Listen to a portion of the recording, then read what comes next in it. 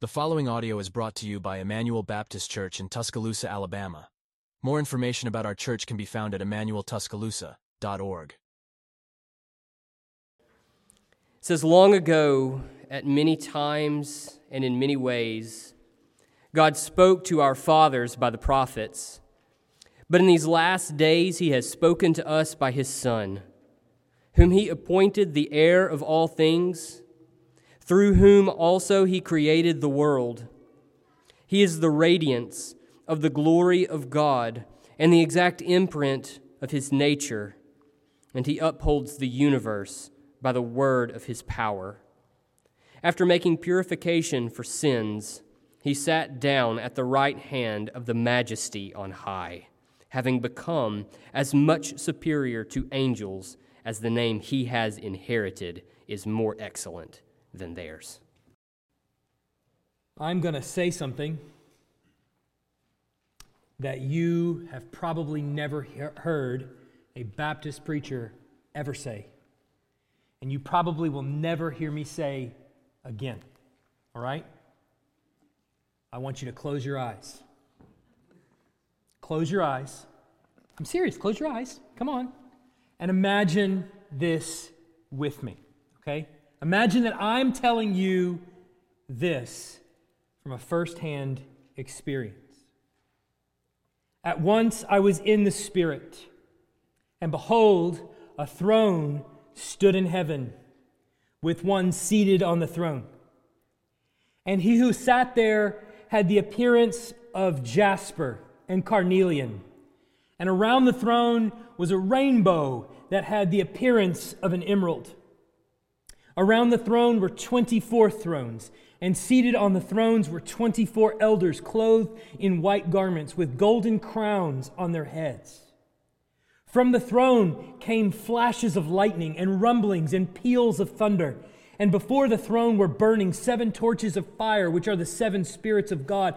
And before the throne there was, as it were, a sea of glass like crystal. And around the throne, on each side of the throne, are 4 living creatures, full of eyes in front and behind.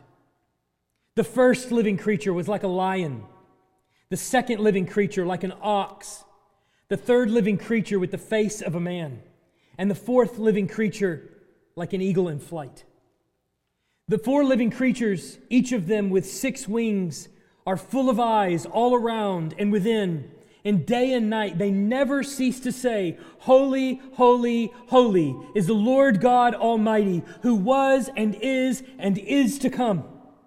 And whenever the living creatures give glory and honor and thanks to him who is seated on the throne, who lives forever and ever, the 24 elders fall down before him who is seated on the throne and worship him who lives forever and ever.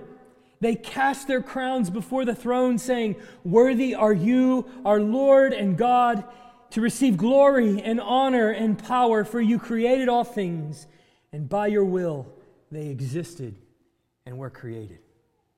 Now open your eyes. What do you think it would be like to be John at that moment? That comes from Revelation chapter 4, verses 2 to 11. What do you think it would be like to be John at that moment? Enraptured in a vision, getting a peek behind the curtain, if you will, at the glory of God. What do you think it would feel like? I mean, inside you, what would be going on? What would the feeling be there? Like deep inside you, what would that feeling be like?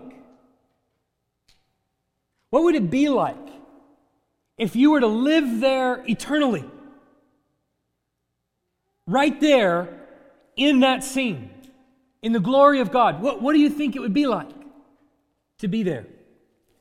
If this had happened to you, and you found one of your friends, on the street or something like that, or at work or something, and you pulled them aside, and you're telling them this story that happened to you. This is what I saw. This is what it was like.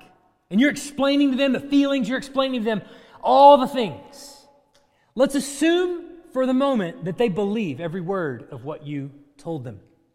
what do you think that person would give to experience what you experienced? What do you think that they would give?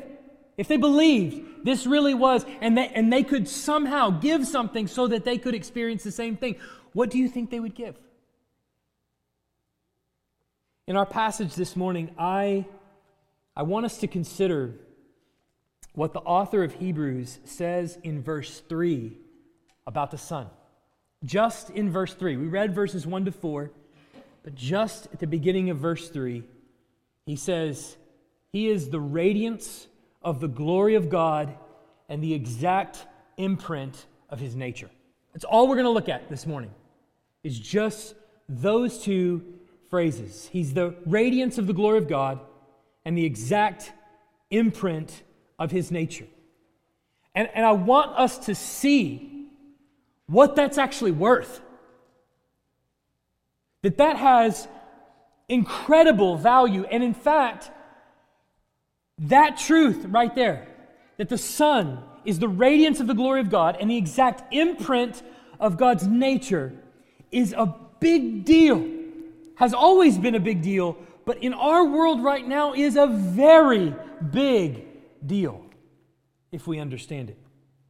I want us to remember first the context of the book that we're looking at.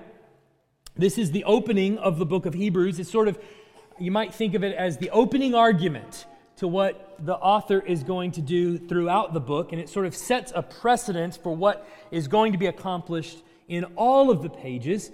But the author is setting up a contrast right at the very beginning between the way God has revealed Himself in the past, and He says in the past He has spoken to us through the prophets, through Old Testament prophets, versus the way that He has revealed Himself now, the way He has spoken to us in what He says is these last days. And He says that is through the Son. And the author's intention is to really say to us, if you weigh the two next to each other, speaking through the prophets before versus speaking through the Son now, speaking through the Son is better in every way. And so right here at the very beginning, in these first few verses, he's just going to go through really quickly the ways in which it's better that He's speaking through the Son to us now. So now he has to set out to tell us exactly why the revelation of the Son is His final, it's His ultimate, it's His best way that He could speak to us. So last week, we saw that He gave us the first two reasons why the revelation of the Son is superior. And that was that the Son is the heir of all things, and the world was created through Him. So, the reason why it's fitting that in these last days, He would speak to us finally and ultimately through His Son is because the creation that God is speaking to was made through the Son, and it was created for the Son. In other words, He owns it all. It's all His. That's the reason that it's better that He speaks through the Son. Unlike the prophets who came before, when they speak, they're delivering the mail. They're carrying the letter to you. I didn't write this letter. This is a letter written by somebody else, and I'm here to tell you what the letter says. But when the Son speaks, He's the writer of the letter. He's coming to say it to you personally. He's the owner of the universe. So you can sense that means that He has more inherent value and worth. It's better that the writer of the letter shows up and tells you himself what he wants to say. He has more authority. What he says goes. And so, in the New Testament and even in the Old Testament, when we find promises that are made to us that Christ has even yet to fulfill, like He's coming back, we understand that to mean then, not just simply take my word for it, which there is some faith that we have to take His word for it, but it's His way of saying, I, the author of the universe, the one through whom all of this was created, the one for whom it was created, I am going to personally see to it that this happens. That has more weight, doesn't it? That promise has more value coming from the author. So that brings us to our place this morning. Now, of all the Christian doctrines that are out there, if I went around the room and I said, what is the one that intimidates you the most to tell your friends, to talk about, to explain, most people are going to say the doctrine of the Trinity is the hardest. It's the hardest to comprehend. It's the hardest to wrap our mind around. It's the hardest to explain to others. Now, the word Trinity means that God exists at the same time as one God in three persons. God the Father, God the Son, and God the Holy Spirit. He is at the same time one and three. And that's intimidating for Christians, as you can imagine.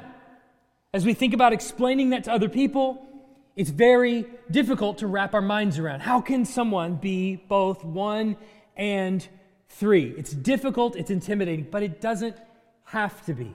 Now, I'm not pretending that I've got all the answers to every issue with the Trinity all figured out and understand it perfectly. Nor am I saying that when you leave here, you're going to walk out and you're going to sit down with your friend and you're like, have I got an explanation for you? And you're just going to be able to lay it on them without any pause or hesitation at all. In fact, the Trinity isn't even really the main focus of the sermon, but it is a byproduct. When it comes to the Trinity, the reality for Christians is you don't have to say more than what the Bible says. You can simply say what the Bible says and thereby explain it. It's as simple as reading the verses and taking the words seriously. Some of your fears over explaining doctrine like the Trinity with friends of yours, or saying the wrong thing, or perhaps even understanding it yourself, all of that sometimes can be alleviated by simply just reading the words on the page and taking them seriously. So I hope this morning that if we understand what's being said here about the Son in these just two little phrases, this simple little part of a sentence, of a verse, that we'll be more comfortable affirming what the Bible says truly about the Son and understanding why it's actually really important for us that we struggle to wrap our mind around this. So in our passage this morning, we have two statements about the Son that help us better understand who He is and why it's through Him that God has finally and ultimately spoken. And these two statements, they really work together. They're going to complement one another. So we're going to take each one of them and we're going to try to understand them and see why they're important for us to comprehend. The first thing that He says about the Son is that He is the radiance of the glory of God. He is the radiance of the glory of God. That's point number one.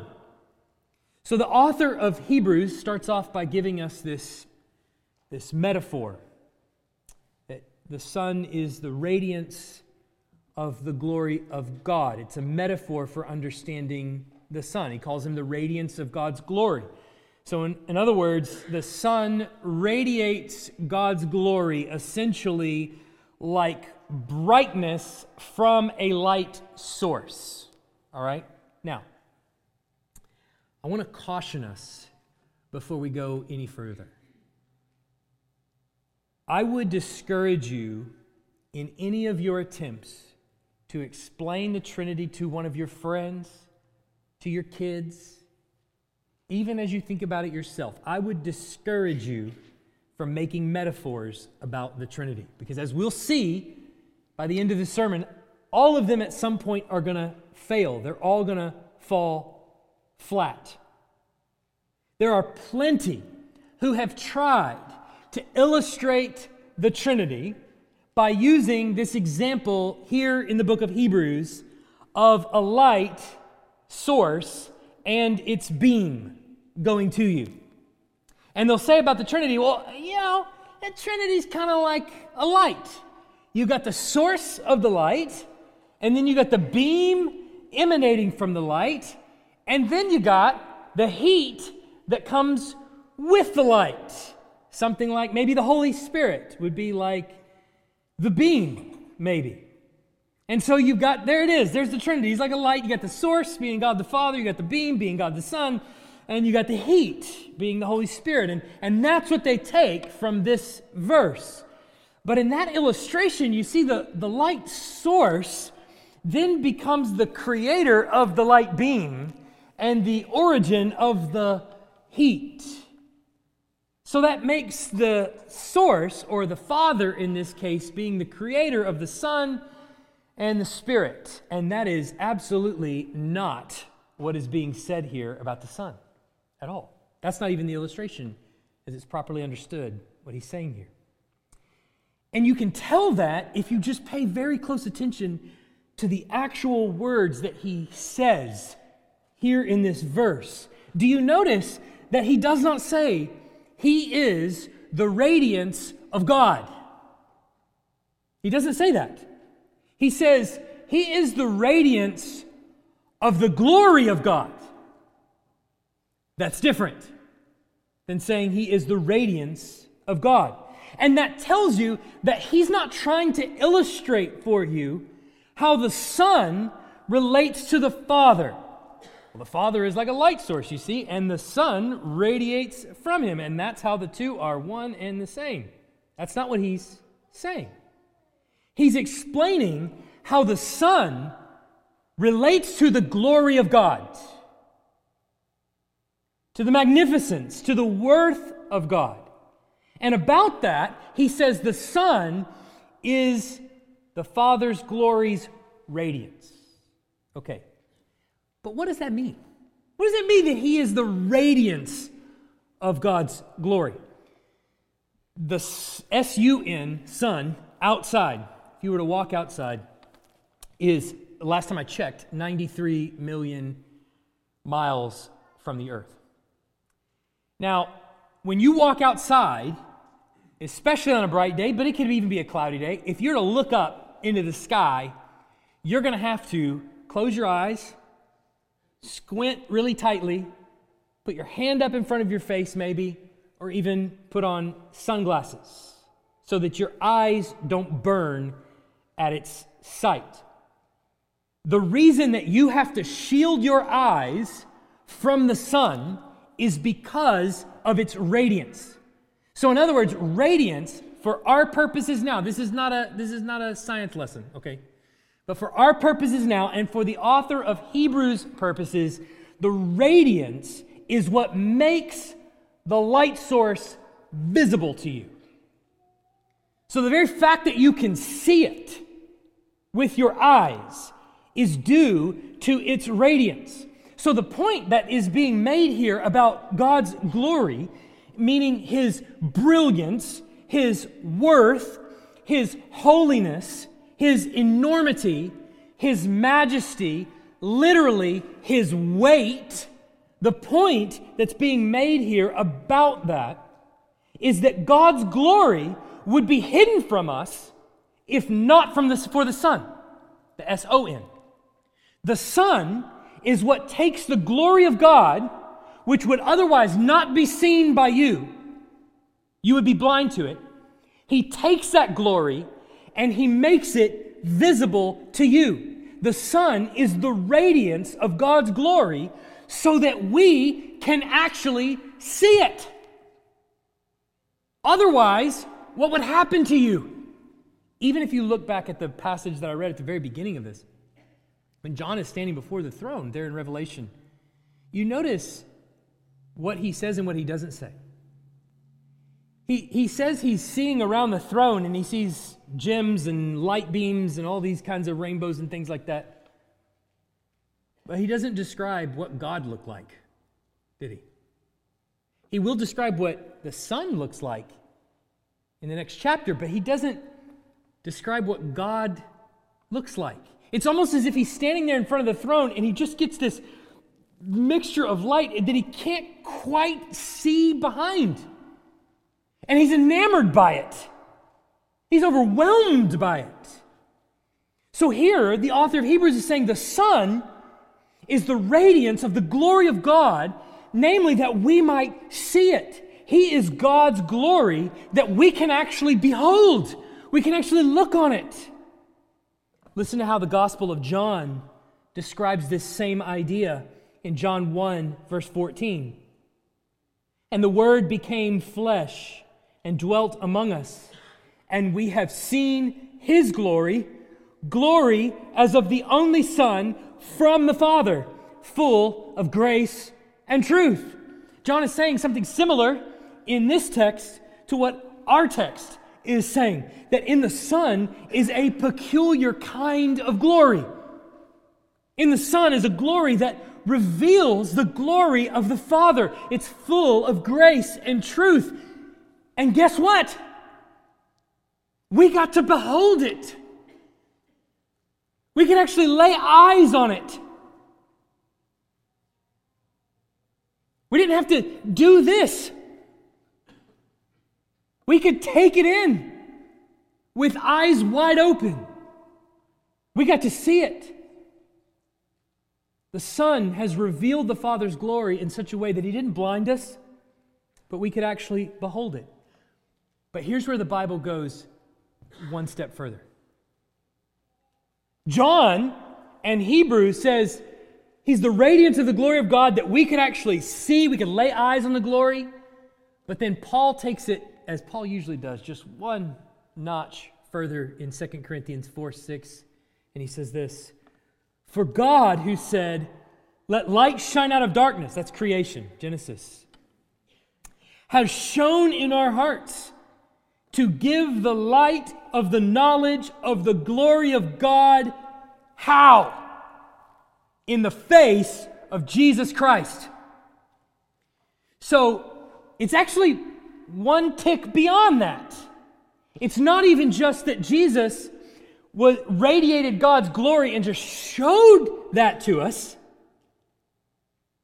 but He also went one step further so that He actually shone in our hearts so that we might be able to understand what we're seeing and actually like it. You see that? So it's not just that He said, "Here's what God's glory looks like." And we said, "Okay, well, I can check that off my bucket list." He said, "Here's what God's glory looks like, and now I'm going to give you a taste of it so that you'll like it." He shone in our hearts to give the light of the knowledge of the glory of God. Because of Christ, because He is the radiance of the glory of God, we can not only lay eyes on God, but we actually love Him for who He is. Now that goes even further. So, then ask the question, why has God chosen finally and ultimately to speak through the Son? Why is there no better revelation that we're looking for than the Son? A couple of weeks ago, I mentioned a book that was written that said, "Hey, I know the Bible is God's Word. I know it talks about Him. I know it's the way that we can be changed and all that, but I want more." Why, that's a terrible way of thinking, even a heretical way of thinking. Why is it that we shouldn't look for any other revelation, and there can be no other greater revelation? Why is it that we turn to His Word Sunday after Sunday to be reminded of who Jesus is and to hear what He has commanded us to do? Why? The answer is because He alone is the radiance of the glory of God. By coming to understand who He is, we come to understand and appreciate more of who God is. There is no better access to truth. There is no better access to truth that you can have than to turn to God's Word, to open it, to read it, to hear it, to understand it, and to learn about the Son, to learn from the Son, and to learn what it is that He has commanded us to do. There is no better access to truth than that. There is a battle for truth going on all over the world right now, at this very moment. Everyone wants their news to stick to the facts, don't they? Don't they want to just, you want to turn on the TV or whatever, go to wherever your news source is, and you want to just hear truthfully what's happening, right? Give it to me straight, Doc. Just tell me factually what's happening. And yet it seems like everywhere you turn, no matter where it is, instead of getting just straight facts, you get this sort of subtle mixture of opinion. You get this little spin. You get this little slant. Maybe you even just get outright deception. And you may not even know it's deception. It's just right there. What an irony. But even more ironical is the fact that we live in what is called the information age. Now, no one told us that like 30 years ago, hey, eventually information is going to come at you so fast and from so many different places that it will be nearly impossible to try to separate truth from falsehood. So we have so much information that we are complete idiots. How ironic is that? You almost laugh to keep from crying. But Paul tells us why this is the case. He tells us why in Romans 1, verse 22. Claiming to be wise, they became fools and exchanged the glory of the immortal God for images resembling mortal man and birds and animals and creeping things. Do you see what he's saying here? I mean, you could probably print that in a newspaper today. I mean, they wouldn't run it, but you could.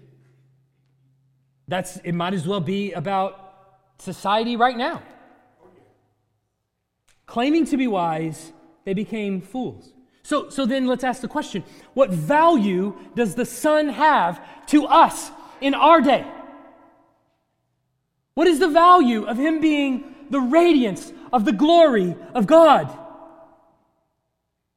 That He has made God's glory visible to us. And we have seen His glory. We can look on the pages of Scripture and we can recognize what He has done. We can evaluate the claims of history. We can hear about His resurrection and His death and His atoning work. And we can see all that He has accomplished. And we can recognize that He is from the Father. And we can see that He is full of grace and truth. That He can shine in our hearts, giving us eyes to see the truth of the gospel. And we can recognize that everything else in our world is intermixed with lies. And only here is actual truth. The Son has been revealed to us. Because He has been revealed to us, He's changed the game altogether. It changed everything about everything.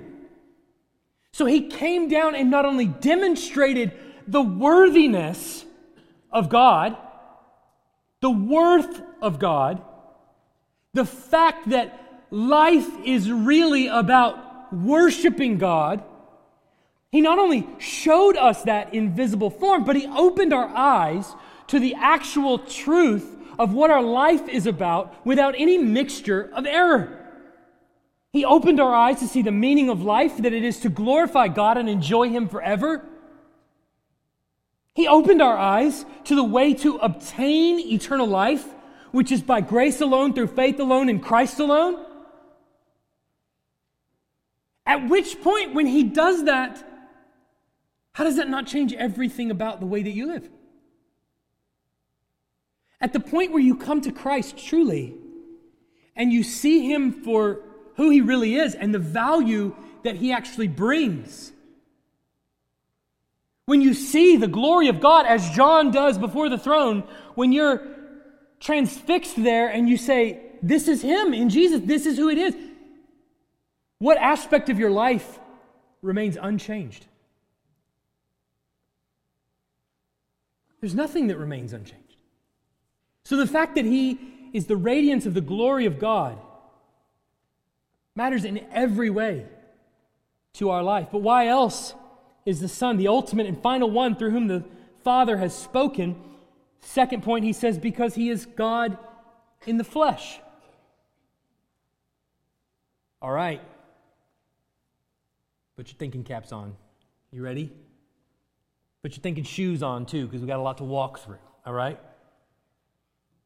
In the second part of the verse, he says the Son is the exact imprint of His nature.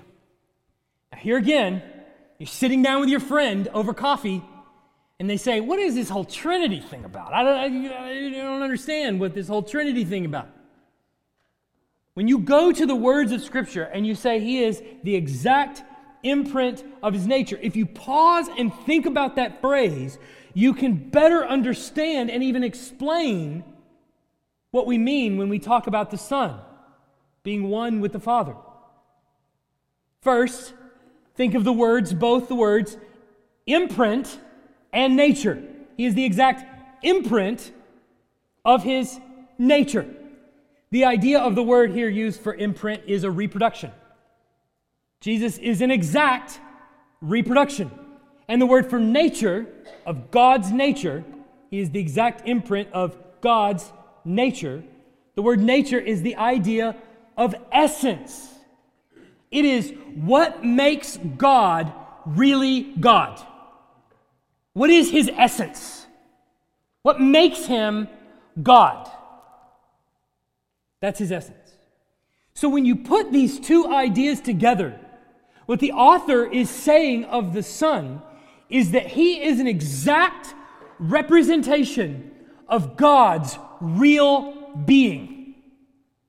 That the Son is an exact representation of God's real being. Now, there is no stronger way in any human language that you can say Jesus is God than that. There's just no stronger use of words that you can employ to say Jesus is God than what he says here in this phrase. In fact, it's even stronger and better than saying Jesus is God, because then you might take the Son and replace the Father with the Son. This is also unlike anything else we have in this world. It's not like anything else we have in this world. People tell me all the time that I am the spitting image of my Father, that I look just like Him. But this is different than saying I am an exact representation of His nature, of His real being. What's being said about the Son here is not that He merely looks like the Father. When some people attempt to illustrate the relationship between the Father and the Son, or the Holy Spirit, throw Him in there too, they often will use common objects in the world around them to try to illustrate this. And people might say something like, well, the Trinity is like an egg. You see, you have the shell, which is like the Father, and then you have the white, which is like the Son, and you have the yolk, which is like the Holy Spirit. But let's put that to the test in just this verse. That's what I mean. Just use the words of Scripture and put that to the test of the illustration. Is the egg white the exact representation of the egg's real essence? No. Is the shell? No. Is the yolk? No. Each one of these aspects of the egg are only part of the egg's real being. If you were over at my house and I were to say, would you like some eggs? And you said, why, yes, I'd love some eggs. And I were to go to the skillet, and I were to crack the eggshell, break it apart, dump the contents into the skillet, take the shell, put it on a plate, and put the plate in front of you, you would say, what is this? You have not given me an egg like I expected to be given an egg. You've given me eggshell. See, when it comes down to it, you can't properly illustrate with any real-world object what's being said here about the Son, because what's being talked about is the nature of God. It doesn't relate to the things that you're going to find in nature. Is the Father the same person as the Son? No. That's why they're called Father and Son, and Holy Spirit for that matter. Is the Son the same person as the Father? No. So there's a difference between the Father and the Son and the Holy Spirit. Yes, there is a difference. However, though they are different in person, they are the exact same in their essential nature. Now, do you understand that? No, that's fine. You may not have ever seen that before, ever. None of us have. But can we say they are different in person, but they are the exact same in their essential nature? Yes. See, about me, even though I'm the spitting image of my Father, I cannot say, if you have seen me, you have seen my Father. I can't say that. My Father is much older, much worse looking, and much more bald. An egg yolk can't say, if you've seen me, you've seen an egg. But in Scripture, Jesus is petitioned by his disciple Philip in John 14, verses 8 and 9. And he says this, Lord, show us the Father, and it is enough for us. Jesus said to him, have I been with you so long, and you still do not know me, Philip? Whoever has seen me has seen the Father. What Jesus is saying about himself is not, I am the spitting image of my Father. In fact, God the Father is spirit. And Jesus is standing before Philip in a body. So that is a big difference right there, right?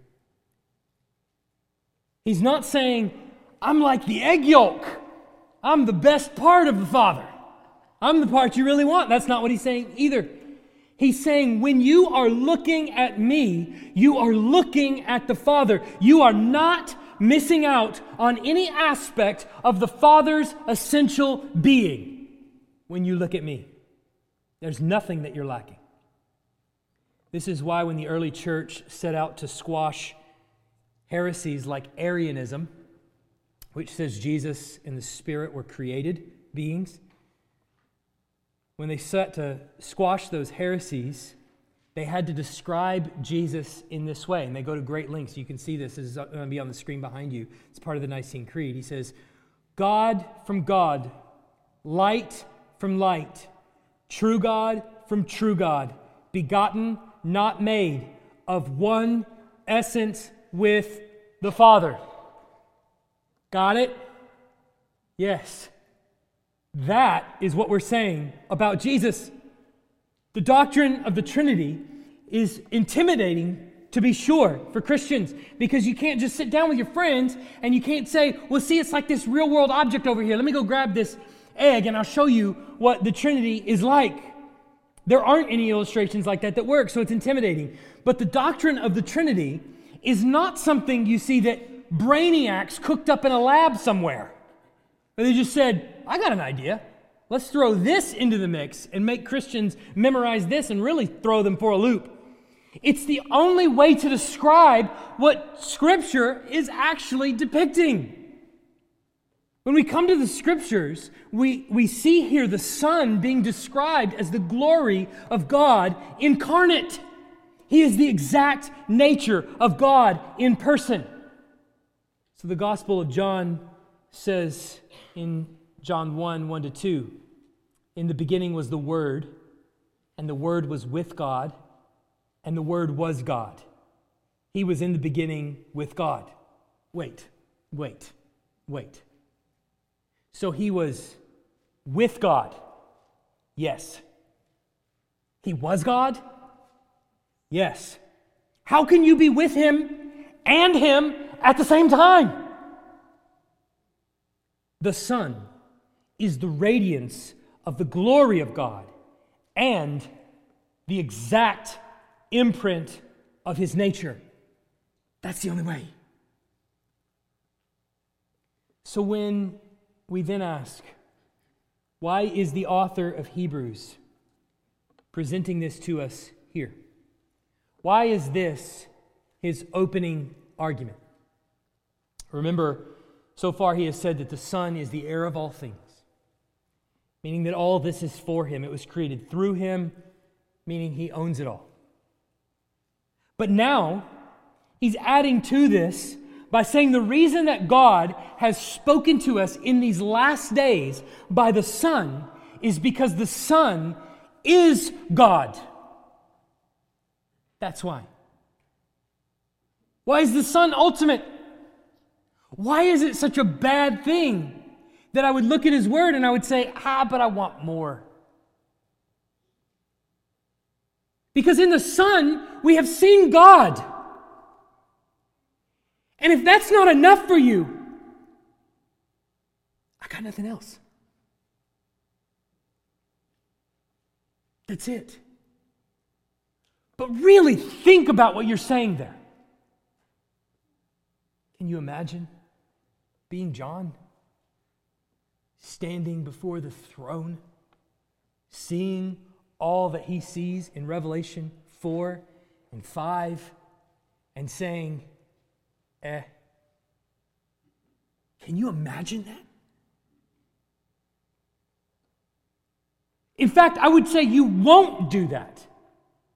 The most ardent atheist might have in his heart, well, if I get up there, I'll give God a piece of my mind. I promise you, you won't. For one, because he owns all the pieces of your mind. But for two, every person in Scripture that ever gets a glimpse stands before him silent.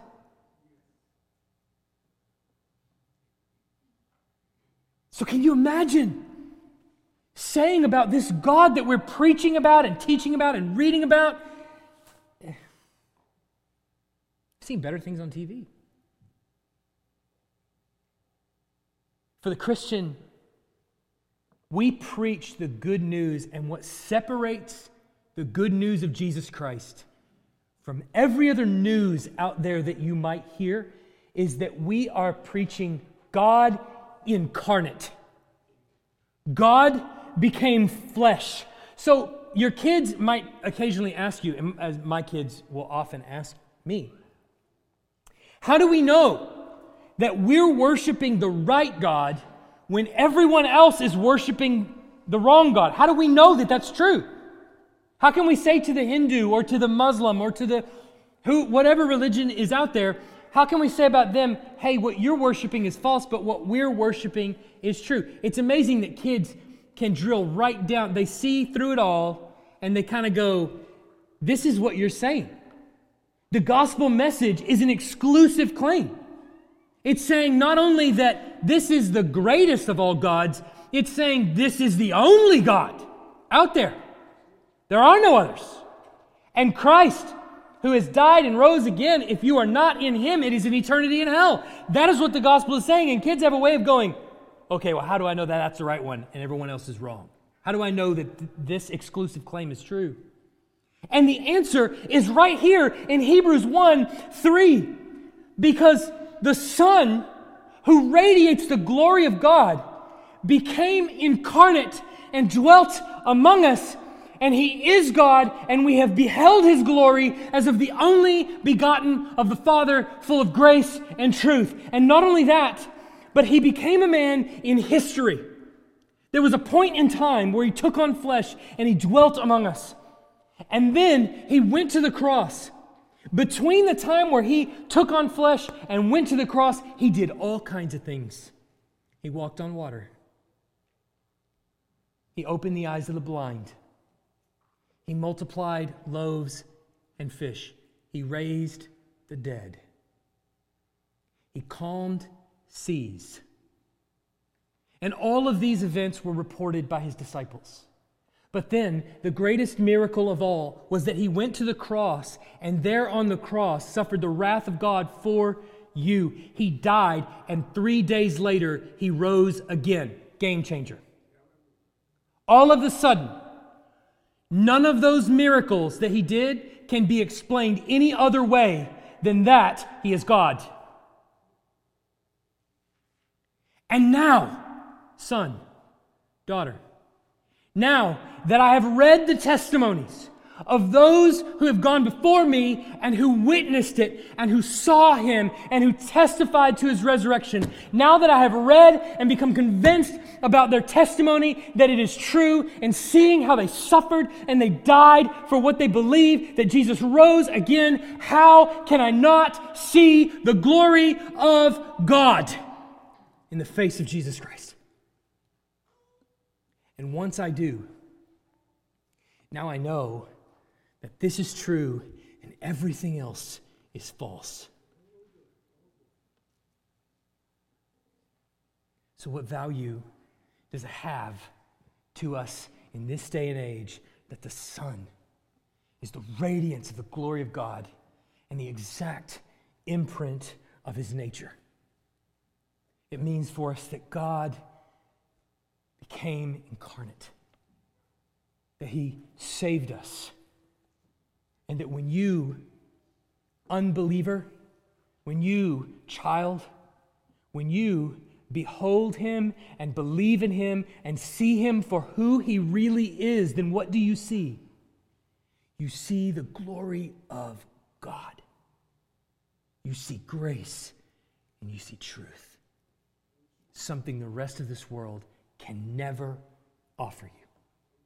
Let's pray. Heavenly Father,